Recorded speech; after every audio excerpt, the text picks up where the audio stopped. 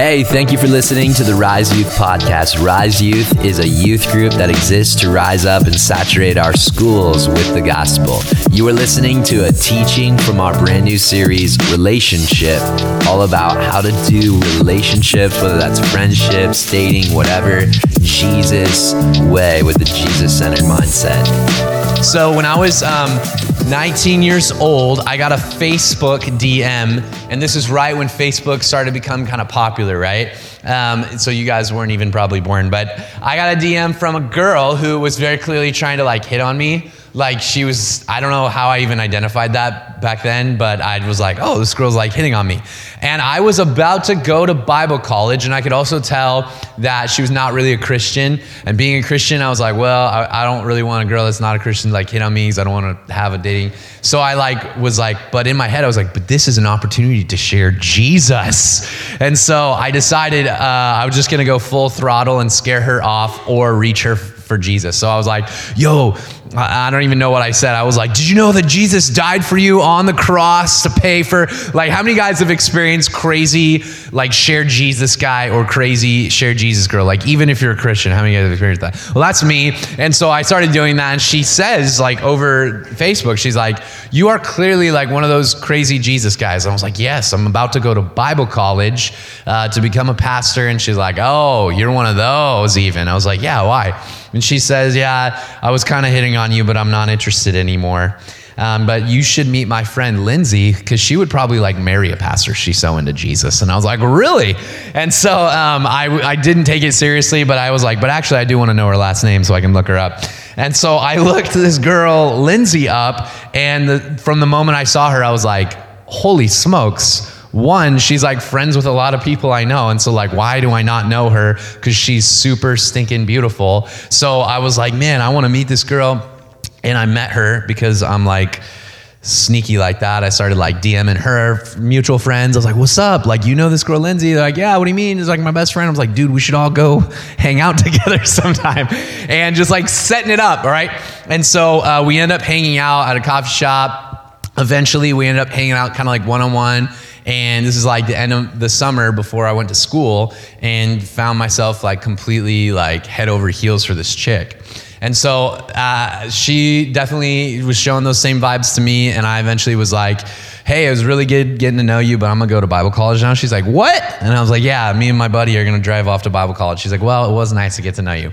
So then I drive over to Joplin, Missouri. And the whole time was every once in a while, shooting her a text or whatever. I get to this school, and my focus completely and totally goes to God. I mean, God started to, first of all, I was already walking very, very closely with Jesus.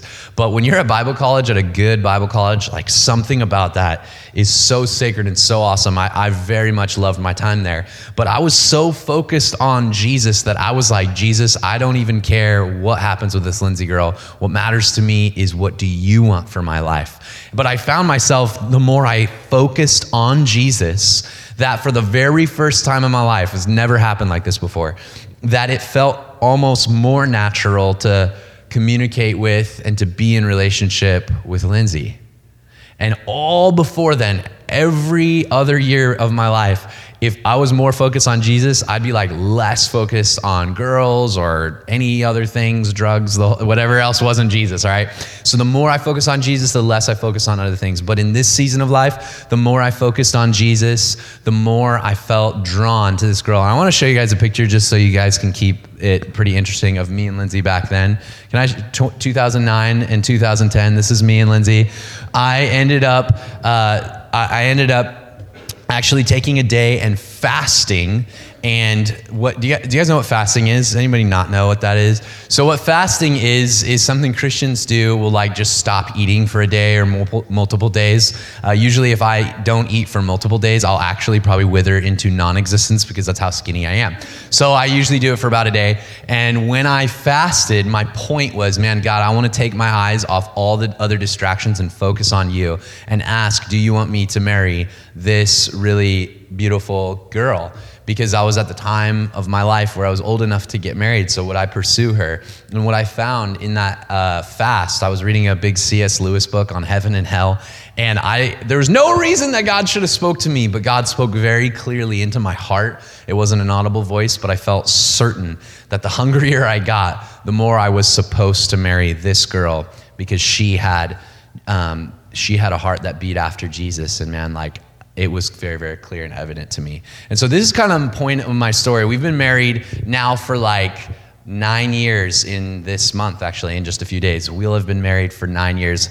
And so what I want you guys to see, that focus now leads to flourishing later. And what I mean by that is when we focus our hearts and minds on our relationship with God, if you focus, and some of you guys don't even know God today, and I'm letting you know today, the power and the beauty is this: if you would focus your heart on God, flourishing in all kinds of areas of your life will result later. And in particular, I'm telling you that if you focus your heart and mind on God, you are going to be more set up, if you're focused on Jesus now, for a relationship that God has for you in the future later. Now, some of you may not get married. Some others of you may not have that opportunity. And it is a huge blessing. But if you do get married, the best thing you can do now in preparation for that is focusing on God.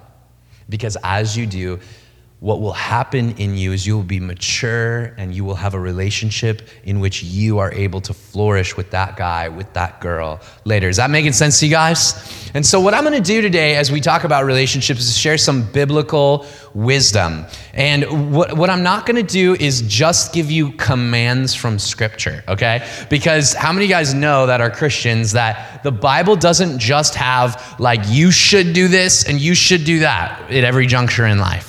When you're like trying to figure out what class should I take in school, God isn't just like, take science because science is what like God's not doing that, right? God, you're like, Jesus, should I take science? And God's like, I put wisdom in your brain for you to like figure that out. And that not everything in life is about thus says the Lord, or in other words, not everything in your life will God have a Bible verse for. Does that make sense? So you need to have biblical wisdom embedded in your heart. You need to have a relationship with Jesus where you're walking with him every day, so that when you have decisions that are big in life to make, that those decisions are made out of a heart that doesn't need a God gave me a green light or God gave me a red light, but instead you could say, no, I know God's heart.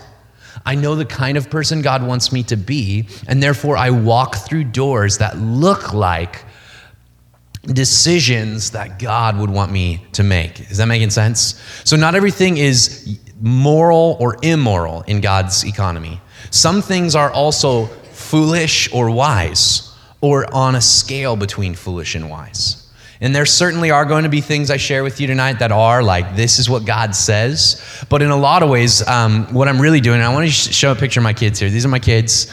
And are those cute kids? I feel like they're moderately cute. They're okay. The oldest one, he's probably the cutest, but the other ones are okay. So I think that my kids are the most beautiful things that have ever been given to me. Like the first time I held my children, I almost was like, this child is like better than my very life. And I felt this feeling of love that I couldn't have ever predicted would happen in my soul. Like I did, and I told my mother-in-law, I was like, I did not know I could love something as much as I love now. Like I moderately loved everything, or I was like 80% love, but then God took my heart and expanded it to like 150% when I met these babies, okay? And some of you dudes are like, what? Like, I don't even think babies are cute. I was with you, bro. Like, I thought babies were ugly and like had no interest, all right?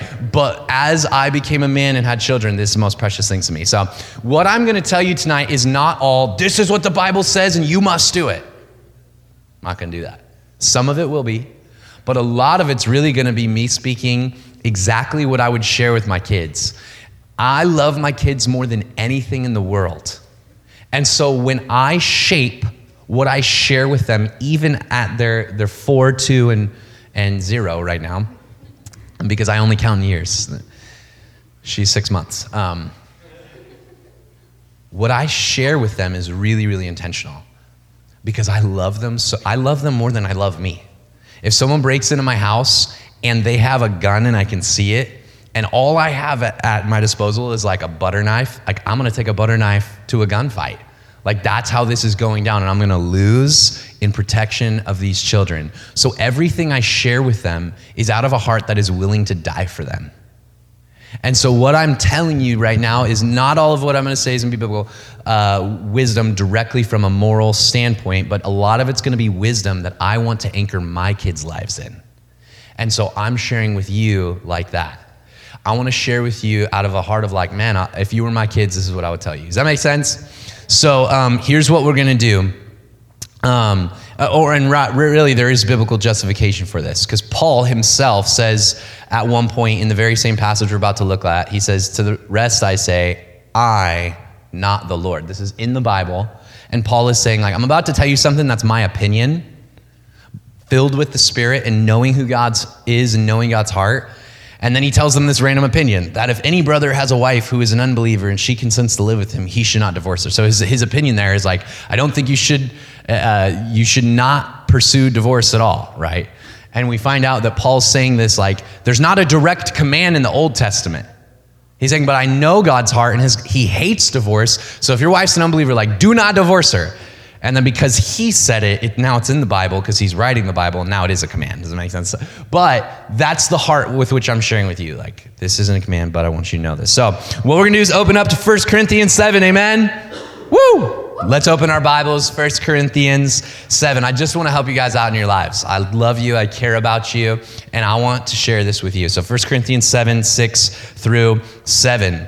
And what we're going to do is just read down to verse 9. So looking with me at the text, if you don't have a Bible, we'll just go through this chunk by chunk, starting with the first two verses. It says, now as a concession, not a command, I say this.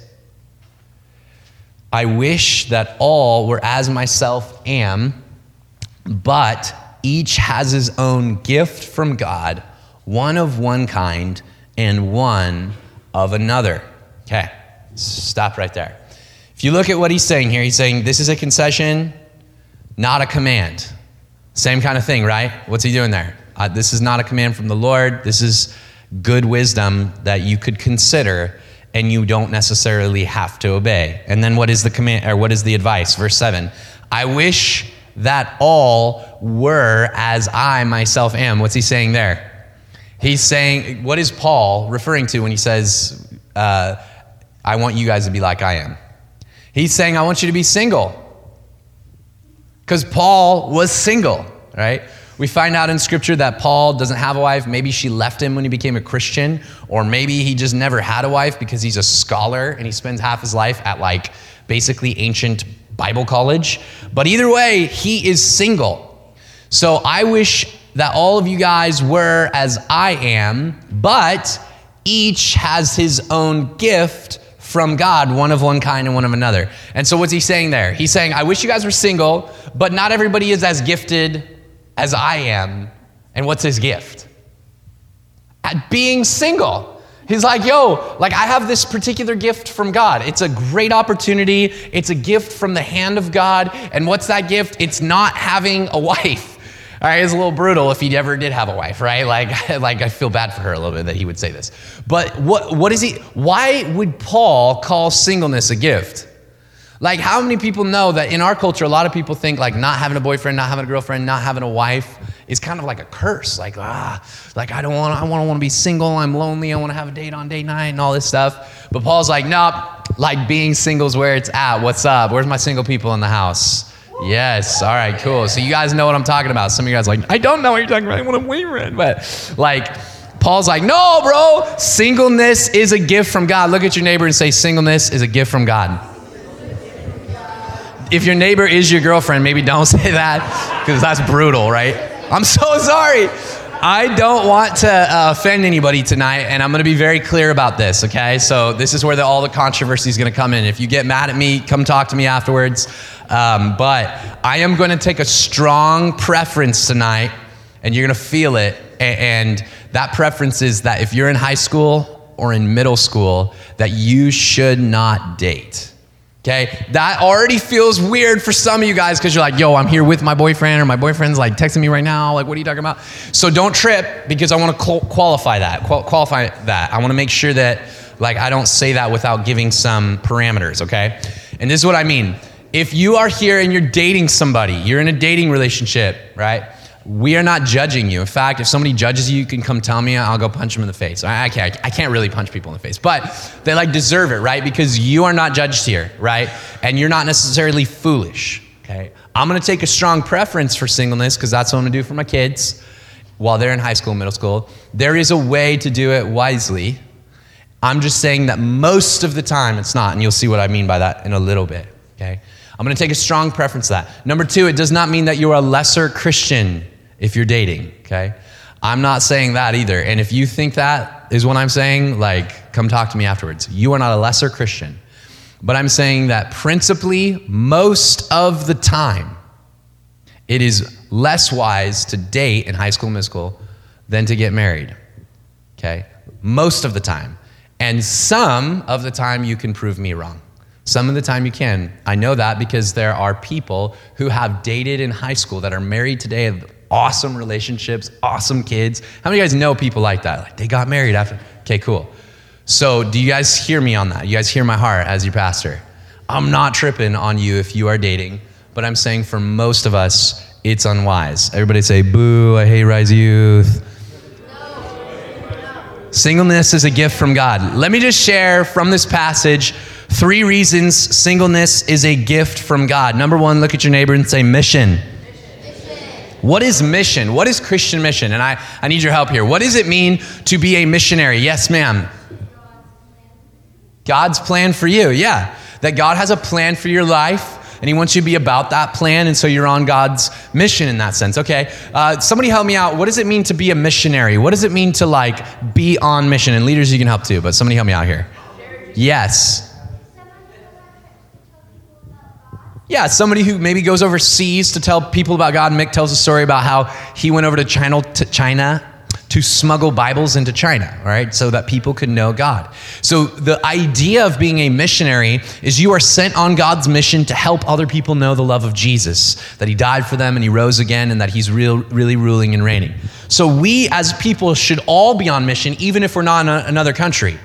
And what you have the opportunity as a single person to do, and again, you can be doing this if you're dating as well, and I hope that you are, because then that's the best way to do your dating is to be on mission even though you're dating, right? But if you're single, you have way more time to be on mission. And so when I was in high school, just a brand new believer, first 2 years, something like that, I was on fire for Jesus. I got out of the baptismal waters and was like, I need to tell all my friends that they need to know the love of Jesus. They need to know about eternity. They need to know about God. And so one by one, I started to invite all these people from my high school to youth group. And I started a Bible study on the ground at a gas station right by Gresham High School. Anybody know where that is? And what we would do is we would pick off underclassmen. So when we were sophomores, it would be freshmen. We were juniors, it would be freshmen and sophomores, and so on and so forth. And I'd be like, you guys are gonna come sit down. We're gonna study the Bible. Like, what do you mean the Bible? I'm like, sit down, bro. I'll buy you free Rockstar. They're like, all right. And they sit down and we'd be like telling them the gospel. Some of those kids would believe in Jesus, like on the spot. And others of them would just be like, I'm down to see this again. And we would load them on Wednesdays into my dad's Astro van car, such that there was probably 20 plus kids. I'm not actually joking. That's what's bad about this story. And we would stuff them in, no seatbelts, drive them illegally down the street to youth group. It was sketchy and I should have been arrested, okay? Not getting like accolades at youth group for bringing all these kids. Like my dumb buddies and I illegally grew our youth group by a lot just by like stuffing kids. And here's what I had time to do. To stuff kids in Astro vans to come to youth group. I'm a youth pastor now, and I can't do that, all right? 1, because I probably get arrested because I'm a grown-up. And number 2, that is not okay when you have a wife and when you have kids. You can't spend all your day like on the ground at a gas station. We spend hours there after school, right? Like what? Imagine me and Lindsay there, and she's like, babe, this is so weird. Like, why? We feel like creepers. I'm saying, no, babe, we're gonna start this Bible study here on the ground. Our kids are like drinking the gas out of the grass, like, oh, blah, blah, blah, like, Ollie, no. And then, spraying people, and my kids are just like wading in the oil and all that stuff. Do I have time as a married dude with kids to start a Bible? No. That's dumb.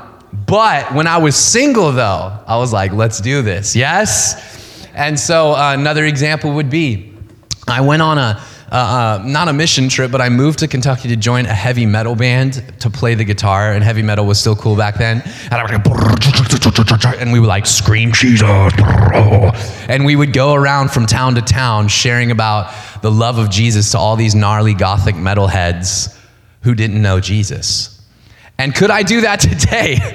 Like Ollie's like running around in the mosh pit, punching people out, and like, it would be gnarly, you guys. We cannot do that. But here's what I'm saying. Some of you guys could start a revolution for Jesus that I can't even dream of.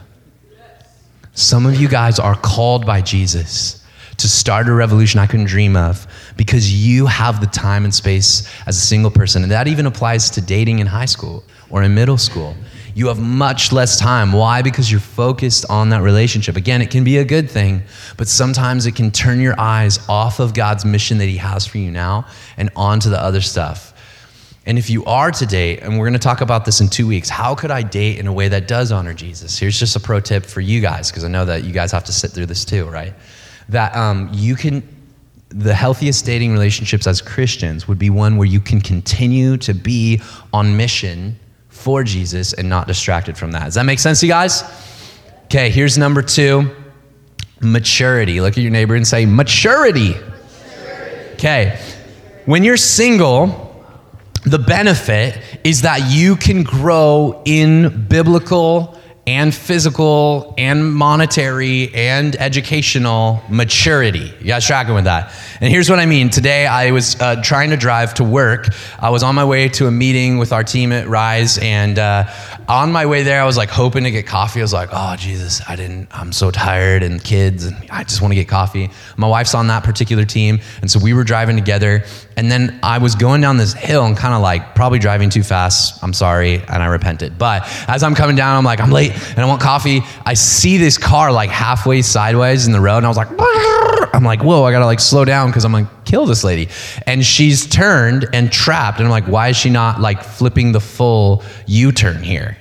And so my wife's like, you realize that her car is broken down. I was like, oh shoot. And in my head, I had this battle where I was like, I can get around her and like continue to go to work at a church as a pastor and get my coffee going. Or I could pull over like a Jesus follower and like help her. And then I was like not gonna listen to my second voice, but then my wife was my second wife, or my second, that's not what I meant. You don't want the second wife, but you do want the second voice of the Holy Spirit, yes. So my wife was that second voice, praise hallelujah. One wife is definitely enough. And she tells me like, babe, like, you're a Christian, you should probably help her. And I was like, oh! So I like pull over, I get out of the car and I start pushing her. And then my gift from the Holy Spirit is not being like strong because I'm short and skinny, but I'm good at gathering people. So as like runners were going by, I was like, you guys need to come over. We need to push this car. And they're like, what? I'm like, get over here, leadership. And so then I get these dudes and we're pushing the car. And then I go to the window, I'm like, hey. And I look in the car and I notice she has a dog and a little kid the same age as my second oldest boy. And I was like, oh, my heart just breaks for her in this moment. And I'm like, do you have anybody you could call to like help you get the rest of the way home? And she's like, I don't know anybody. I was like, oh. And I'm like, do you have any idea of what's wrong with your car? And she's like, it's gas. Like, I'm just out of gas. I'm like, you're not just broken down? She's like, no. Then I went to the gas station. I picked up a bunch of gas. I drove it back. I filled her thing. And then I was like, hey, like, where do you live? I'm right on the street. So we got her enough gas to go. And then I asked her right before she went, she's like, you're my hero, blah, blah, blah. I'm like, dude, I didn't even want to help you. Like, I'm the devil, so don't like celebrate me, I suck. And I felt guilty. But then I was like, I just trying to chit chat with her. I was pouring this gas in. I'm like, listen, like, it's so hard when you have like little ones, you know, is this your only one? And she's like, actually, this isn't even my kid. I was like, it's not your kid? She's like, this is like my girlfriend's kid, and like I take him for certain days of the week or whatever. And I was like, oh, okay, so like you have a girlfriend and like this is your kid. And I was like, man, I'm so sorry, blah, blah, blah. And then I send her off and she is able to drive home. I don't tell that story to say I'm a good person, because I'm not. But what I tell you that story is, what's really hard in her life right now, what's really hard in this gal's life, and my heart broke for her, is that she's in a situation where she has other people depending on her girlfriend and her girlfriend's son. And in my head the whole time I was like, you're like trying to take care of these other people, but you actually can't even take care of yourself. And I don't mean to be brutal, but that's like the truth, amen? And I told my wife, I was like, I never want to be so helpless that I can't even fill my own gas tank, but I got to take care of all y'all. The heart of God is that we would be people who have the maturity to take on the responsibilities we bring into our life. And dating and other people in relationships are a big part of that. And so my encouragement, it would be, don't date unless you're ready to actually take care of somebody else, whether that's emotionally, and really I think one of the big pieces is financially, right? If you don't have the money to take care of a whole nother human, what happens is you don't have the ability to do what you're trying to do. And sometimes as a middle school, high school, it feel very, very frustrating. And with that, what sometimes happens is we're trying to fill a hole in our own hearts at a deeper level, okay? Because I feel lonely, or because I feel attracted heavily to the opposite sex, I want to have a relationship. But what you're telling me in that moment is you have a hole in your heart, and that you have emptiness, spiritually, emotionally, psychologically, all the E's. And then you're trying to fill that hole with someone else. And that is, in a lot of times, if we're trying to solve our loneliness by dating, we actually don't improve our loneliness. Instead, we end up sucking the life out of a whole nother person too. And I see this in more so like with marriage. I've sat down with people who are adults and who are sucking the life out of each other because they thought, if I am lonely, but I get married, that'll fix my problems. And it didn't. It just doubled them, because now that other person is dealing with their stuff too.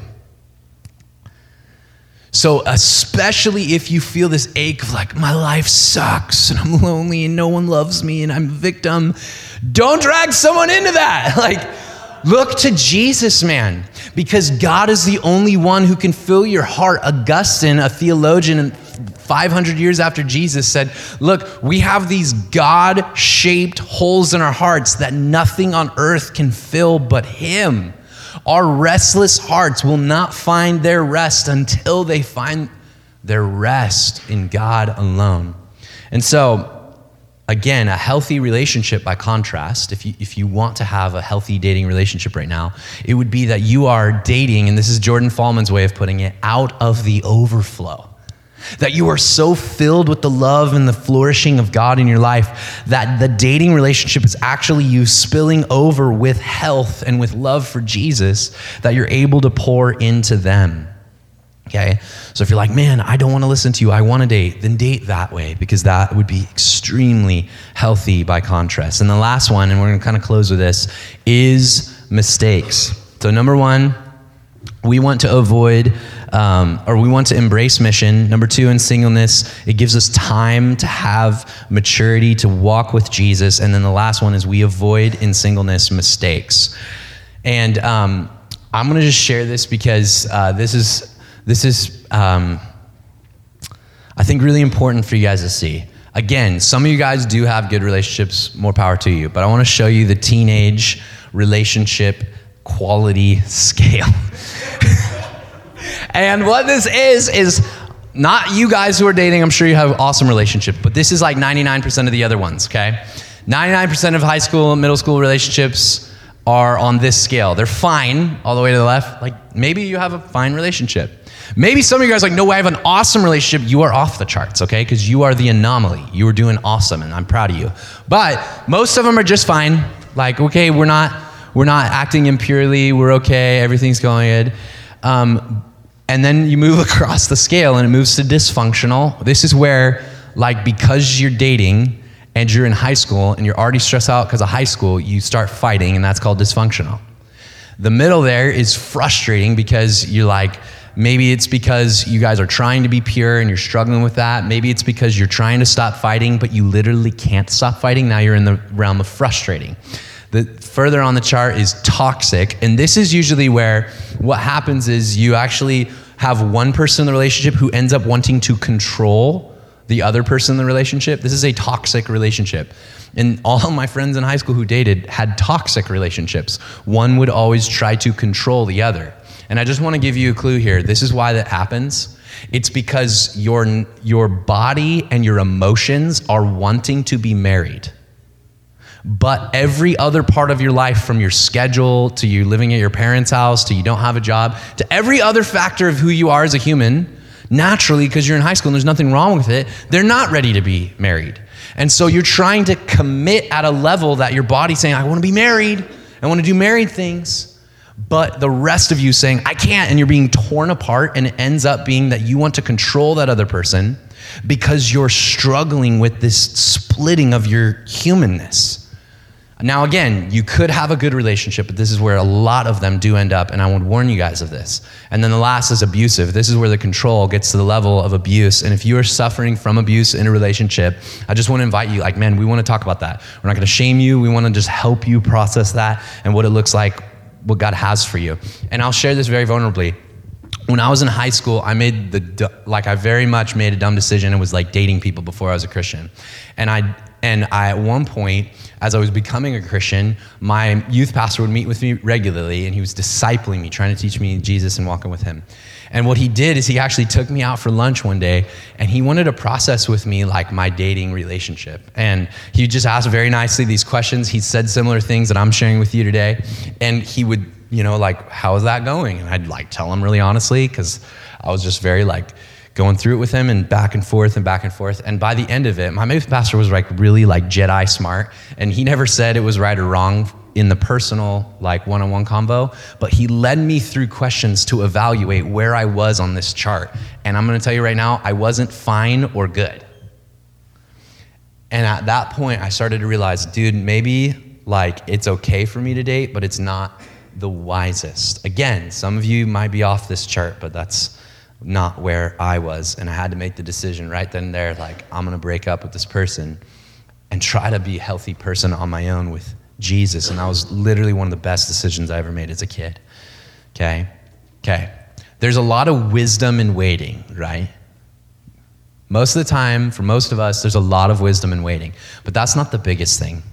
The biggest thing that you can take away is that, Jesus is worth waiting for.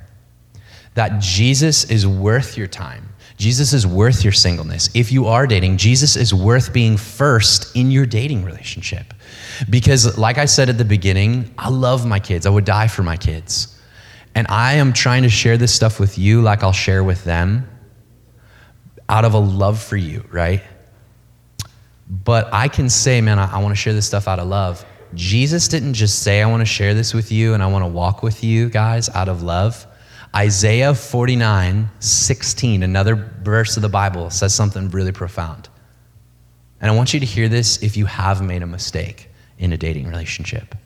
I want you to hear this if you have lived a life that you feel like is immature.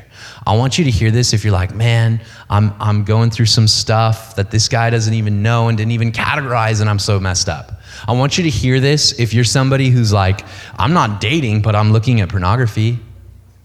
I want you to hear this if you have sin and failure in your life that you're ashamed of, or you have been sinned against, because that stuff can make us feel dirty too, even though we didn't do anything wrong.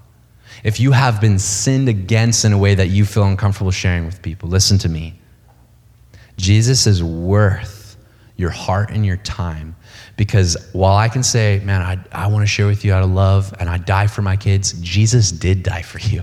Isaiah 49 says, behold, I have etched your name in the palms of my hands, and your walls are continually before me. What the passage there is saying is that when Jesus died on the cross, man, he wasn't expecting you to make the perfect decisions with your dating relationships or not dating, or to impress the youth pastor. That is not helpful, and that's not what Jesus wants for you.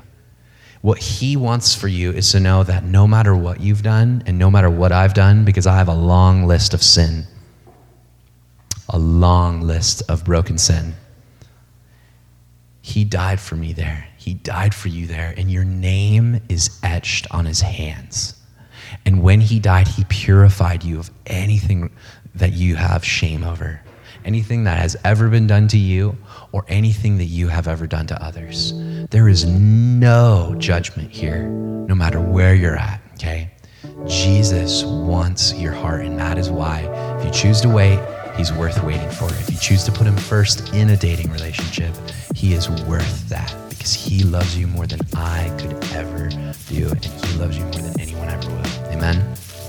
Amen. Jesus, we thank you for tonight.